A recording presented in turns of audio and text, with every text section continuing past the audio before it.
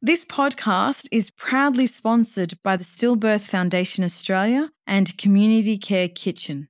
The content shared in this podcast represents the views of the Still Nest and our guests and may not specifically reflect the views of these organisations.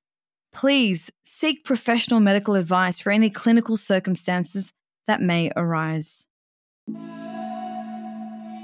Welcome to the Still Nest podcast, a place of solace for bereaved parents and their communities. I'm Dr. Fatima El-Assad, a researcher and a bereaved parent. Losing a child can make you question everything: your identity, your faith, and your place in the world. On this show, we will explore the complexities of child loss, particularly within culturally and linguistically diverse communities. I'd like to hold space for bereaved parents to be seen, heard, and understood.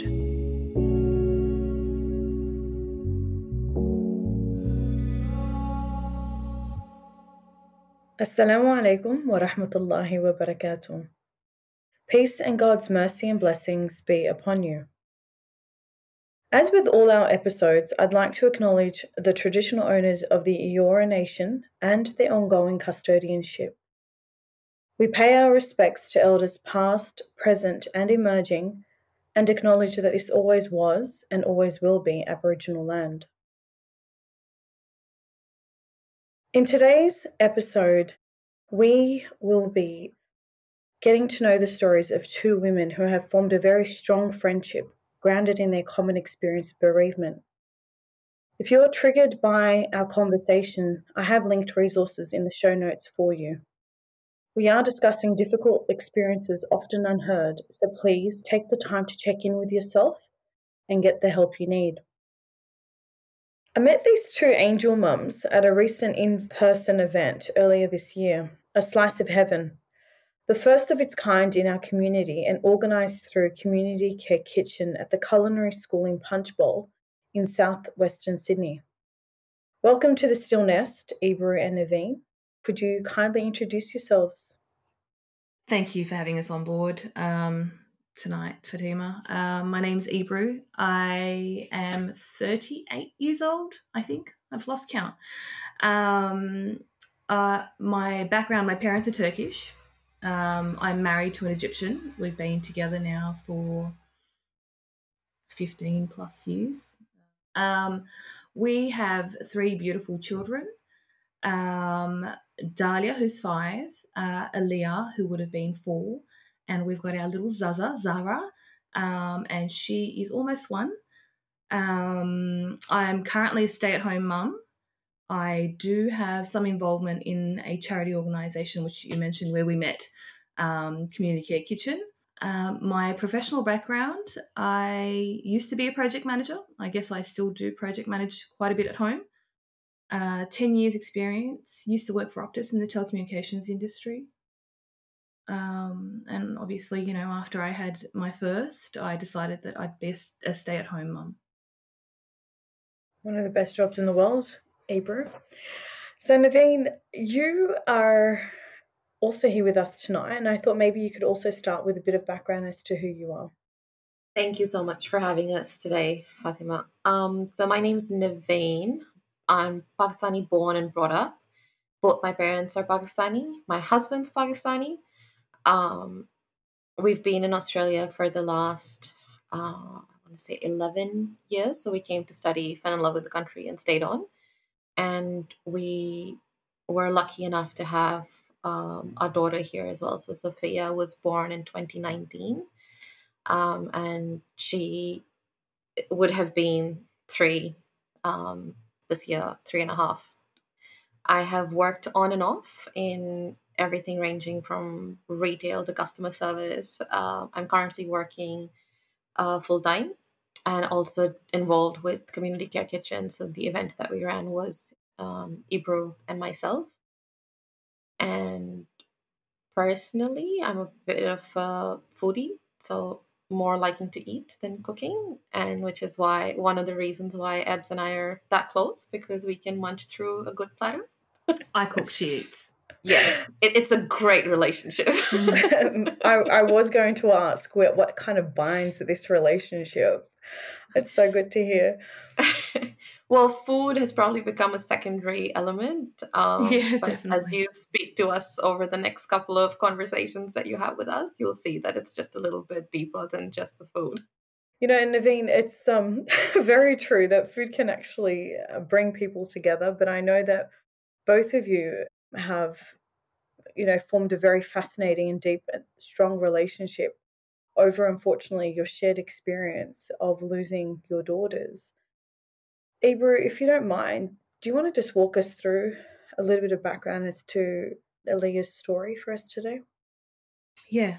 So obviously I've had, I did have, I've got a child. I've got a 5-year-old. She was IVF. We had 8 years of infertility, loads of, fertility treatments and acupuncture and hormone therapy and you name it, we've done it.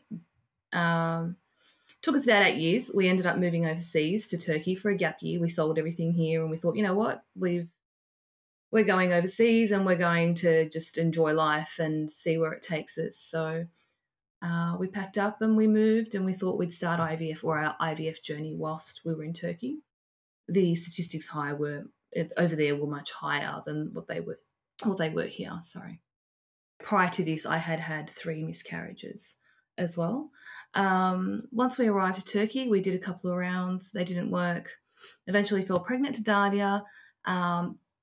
Just a textbook pregnancy, absolutely perfect. She was born. She's beautiful. She's still beautiful. Very sassy. About 3.5 months after I had Dahlia, I spontaneously fell pregnant, which was not expected, obviously. Again, pregnancy was fine up until about 26 weeks.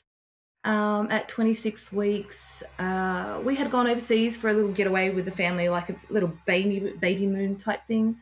Came back and I thought, there's something wrong with this pregnancy. I haven't really felt any movement, and I had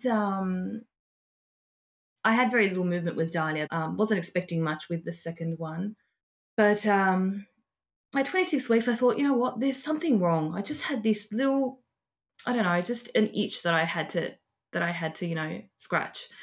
And I went to the hospital and I said, listen, guys, I'm a bit concerned. I know I'm busy and whatnot, but this child's not moving. So they sent me in for an ultrasound and they said, no, the baby's fine.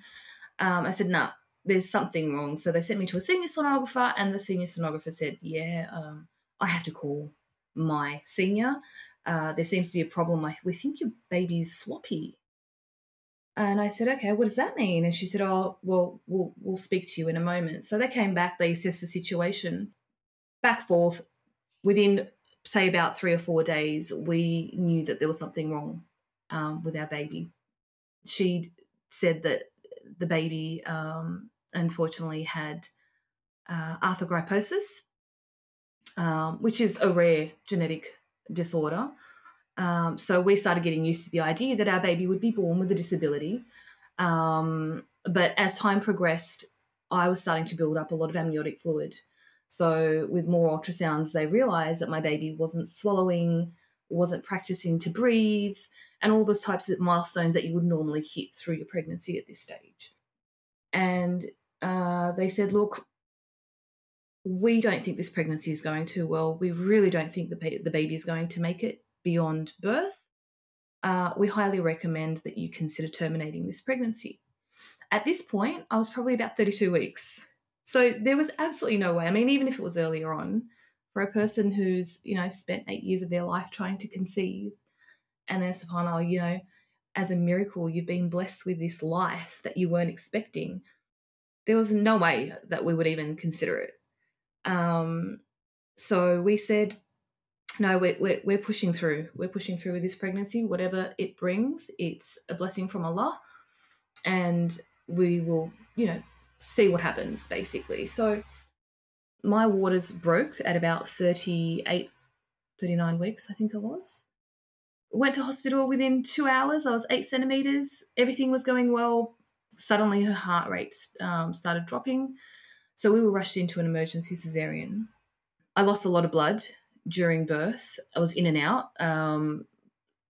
The entire thing is just a blur to me. All I remember was that she was born.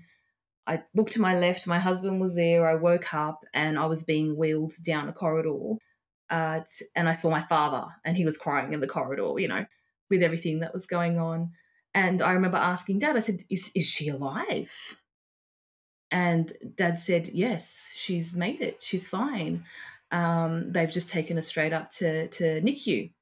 NICU, or NICU, stands for Neonatal Intensive Care Unit. So they've wheeled me away, and my husband's with our baby girl, who we named Aaliyah after his auntie.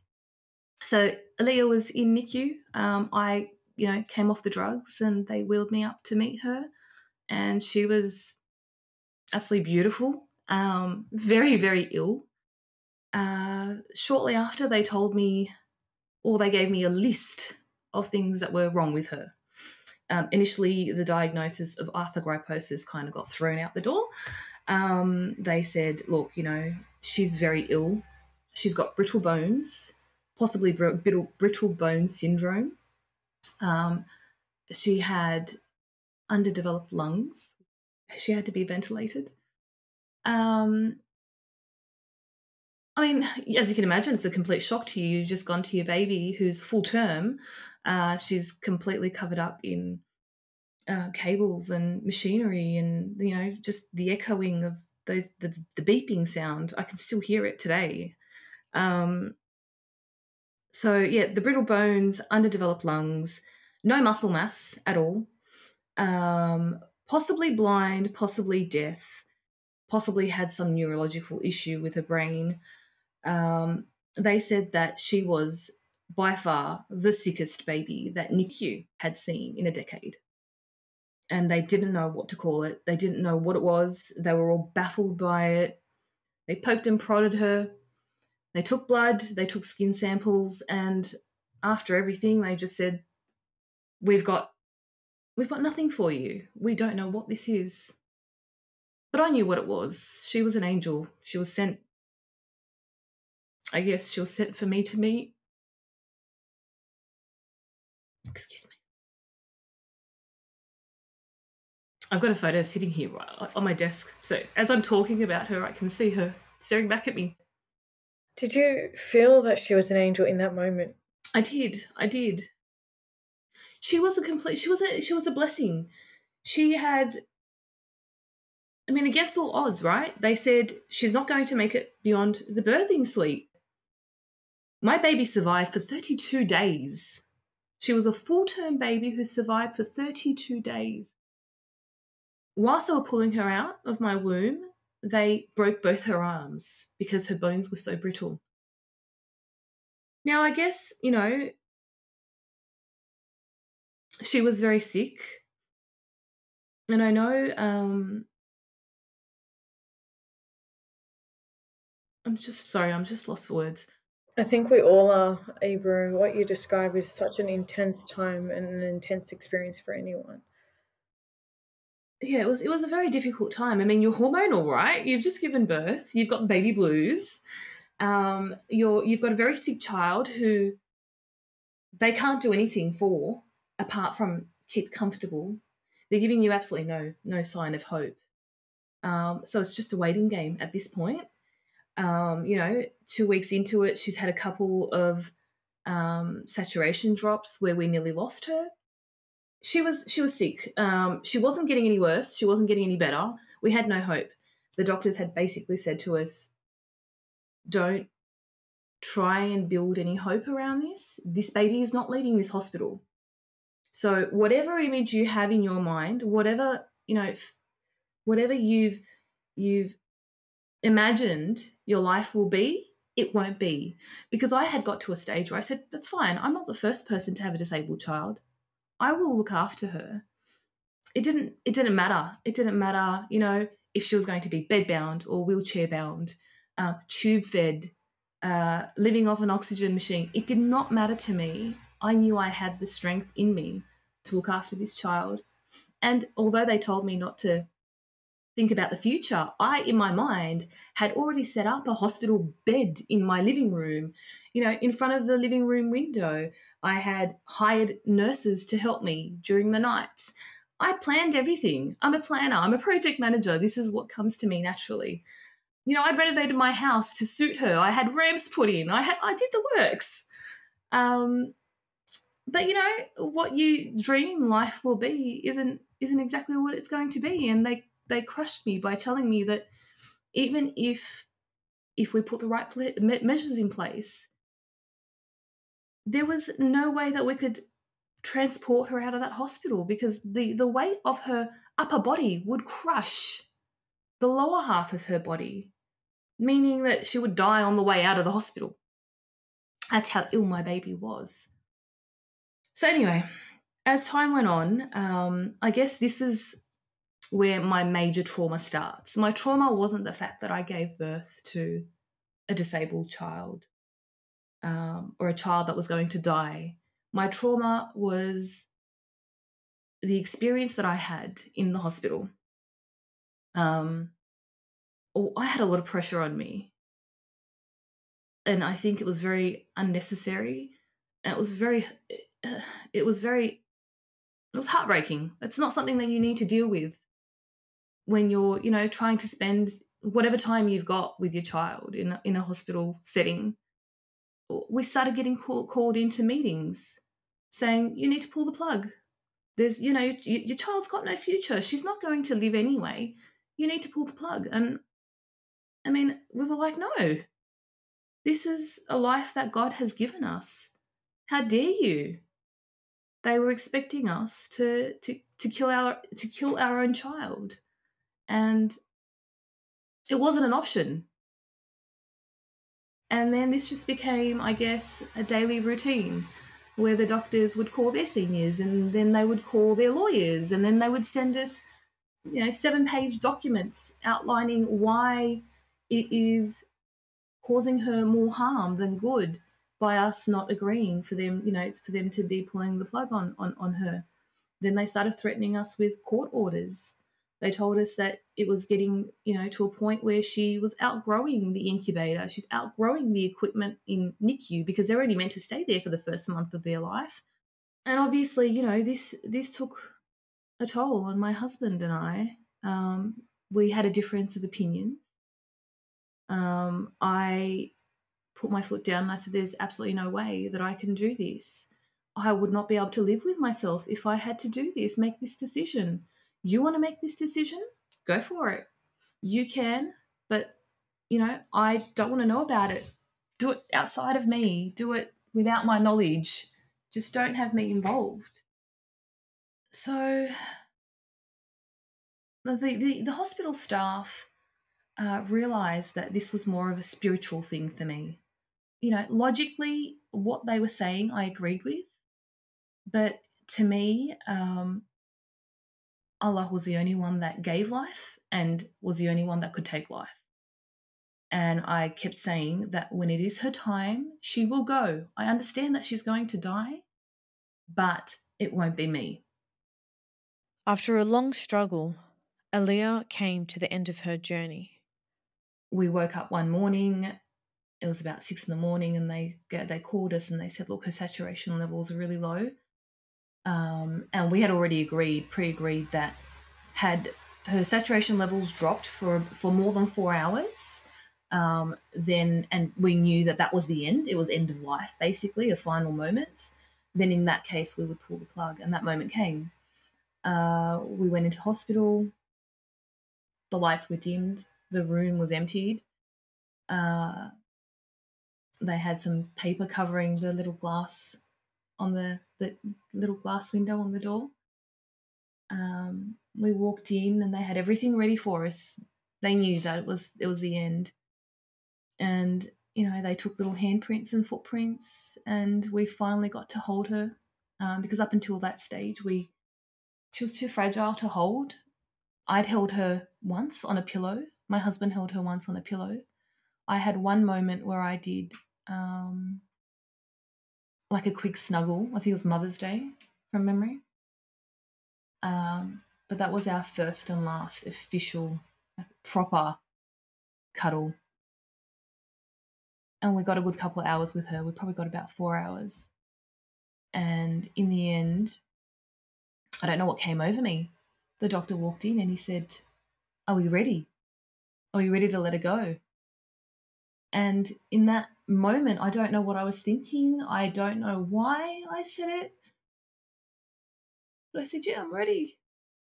And I wasn't. It wasn't me that was talking. It was the influence, and it was the expectation of, that this is something that I had to do.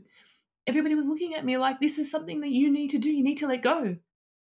So at that moment, I blocked out any, forethought that I had, and I said, "Yeah, I'm ready." So they pulled the plug on her, and she gave a couple of little breaths in my arms, and then she turned blue, and that was it. That was the end of Aaliyah. That was her story. The moment I did it, the moment I said yes, and I saw him pull that tube out of her mouth, or it was in her nose actually. The moment they did that, I was kicking myself because I thought maybe she had another hour, maybe she had another 3 hours, maybe even if it was another 10 minutes. Why couldn't they let me have that 10 minutes with her? She was dying anyway. Another 10 minutes or another hour wouldn't have killed them. But the trauma that left with me, and the guilt, and having to, do something that I fought for 32 days. I put my foot down and I fought against everyone. My family, my husband. And to finally give in like that. Ebru, you did the best thing that you could have done for Aliyah. Right? You fought for her so hard. She was very lucky to have you do that for her. I think we're all lost for words because it was quite an experience, and something that even 4 years on, you're still, grappling with. Yeah, absolutely are. And that's probably the reason why you were motivated to contact Naveen, wasn't it? It was, because I knew the pain, the emptiness that you feel afterwards, knowing that you've got nobody to turn to. And unless that person's been through a similar experience, nobody could really understand you. And none of us have the same experience. I mean, we've all got very different stories, and we all live our grief in, very different ways. But as much as I knew that Naveen may have needed me in her life, it was me being selfish, really. It was only for myself. I needed that companionship. I needed that person that I could go to and say, "I'm having a really crappy day today, and I miss her so much," and know that she understands me. Because when you say it 4 years on to somebody else, it's almost like, it's been 4 years, just move on already.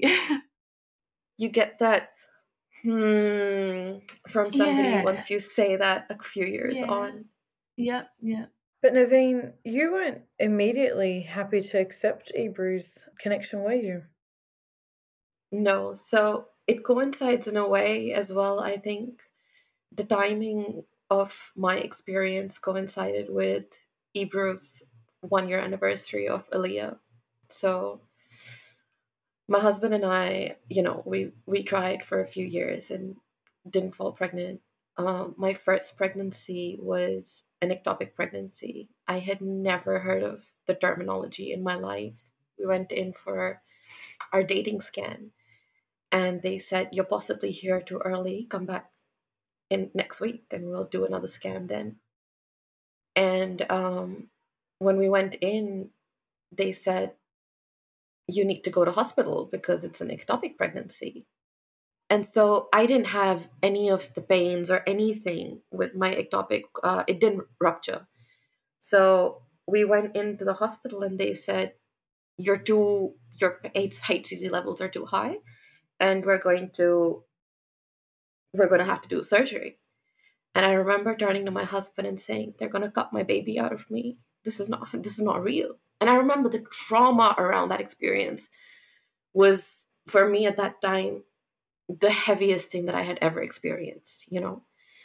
And the following year, I had a miscarriage, and I was so frustrated with not being able to fall pregnant that we saw an IVF specialist, and she had these checkboxes that she needed to tick off, and she said, your BMI needs to be here, you know. Mine was not here. Mine was like here. So she said to me, go away, take a few weeks, and, you know, try to lose weight. And I was so committed to this. I lost like 12 kilos with eating healthy. Like, you name the health food section item and I would have eaten it, you know, everything that had high folic acid. And you can ask Ebs, I am not that person anymore, you know. There is no way you can convince me to eat kale chips anymore. It's never going to happen. And we did. And so we thought, let's go away before we start IVF. And so I spent 3 weeks with my sister in Houston and her baby. And then we went overseas to Pakistan for a couple of weeks. And it was a crazy trip. I'd been traveling for 6 weeks and then suddenly realized, wait a second, what's going on? Anyway, so I did a pregnancy test in Pakistan. And because of my history, we were really hyper aware of the chance of another ectopic. And I remember we were flying from Dubai to Sydney, which is 14 hours. And it was a really bad flight. We landed in Sydney at around 7. At 8:30, I was at my GP. And I was just like, I need to do a scan. So we did a dating scan, I think, like at 12 p.m. that day. And there I was like, I remember throughout, I was just like, is it in the right place? Is it in the right place? And they were like, yep, everything's fine. You know, we can see everything's in the right place. I was so paranoid. I think I had my HCG levels tested like every 3 days. Wow. And if they didn't exactly double, it was paranoia supreme. And it was when we hit the 12-week mark with the pregnancy where it was literally like I hadn't taken a breath up until then. And that's when I started to breathe. And it was breezy. I didn't have nausea. I had great energy levels. I wasn't exhausted. It was just textbook pregnancy, you know, ticking all the boxes, all the milestones, all the baby bump photos with all the stupid little fruits and stuff, and everything was just, you know. And there's a part of me that is so grateful for how blissfully unaware I was of what can happen, because I have these super happy bubble memories of my pregnancy. We're going to leave Naveen's story here for now. Join us in the next episode for the rest of this beautiful story of friendship and to find out how Ebru and Naveen reached out to bereaved mothers.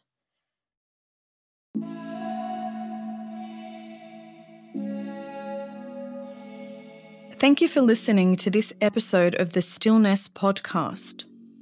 Some of the topics raised in this show can be difficult. If it has left you with any questions, please message me on Instagram at thestillnest.au. Please subscribe, share, rate and review this podcast. It means so much to be able to share these stories. This podcast is produced, edited and recorded by Corey Green of Transducer Audio.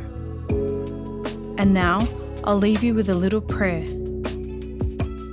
Inna lillah wa inna ilayhi raji'un. Allahumma ajurni fi musibati wa akhluf li khayran minha. We belong to Allah and to Him we shall return. O Allah, recompense me for my affliction and give me something better. Take care.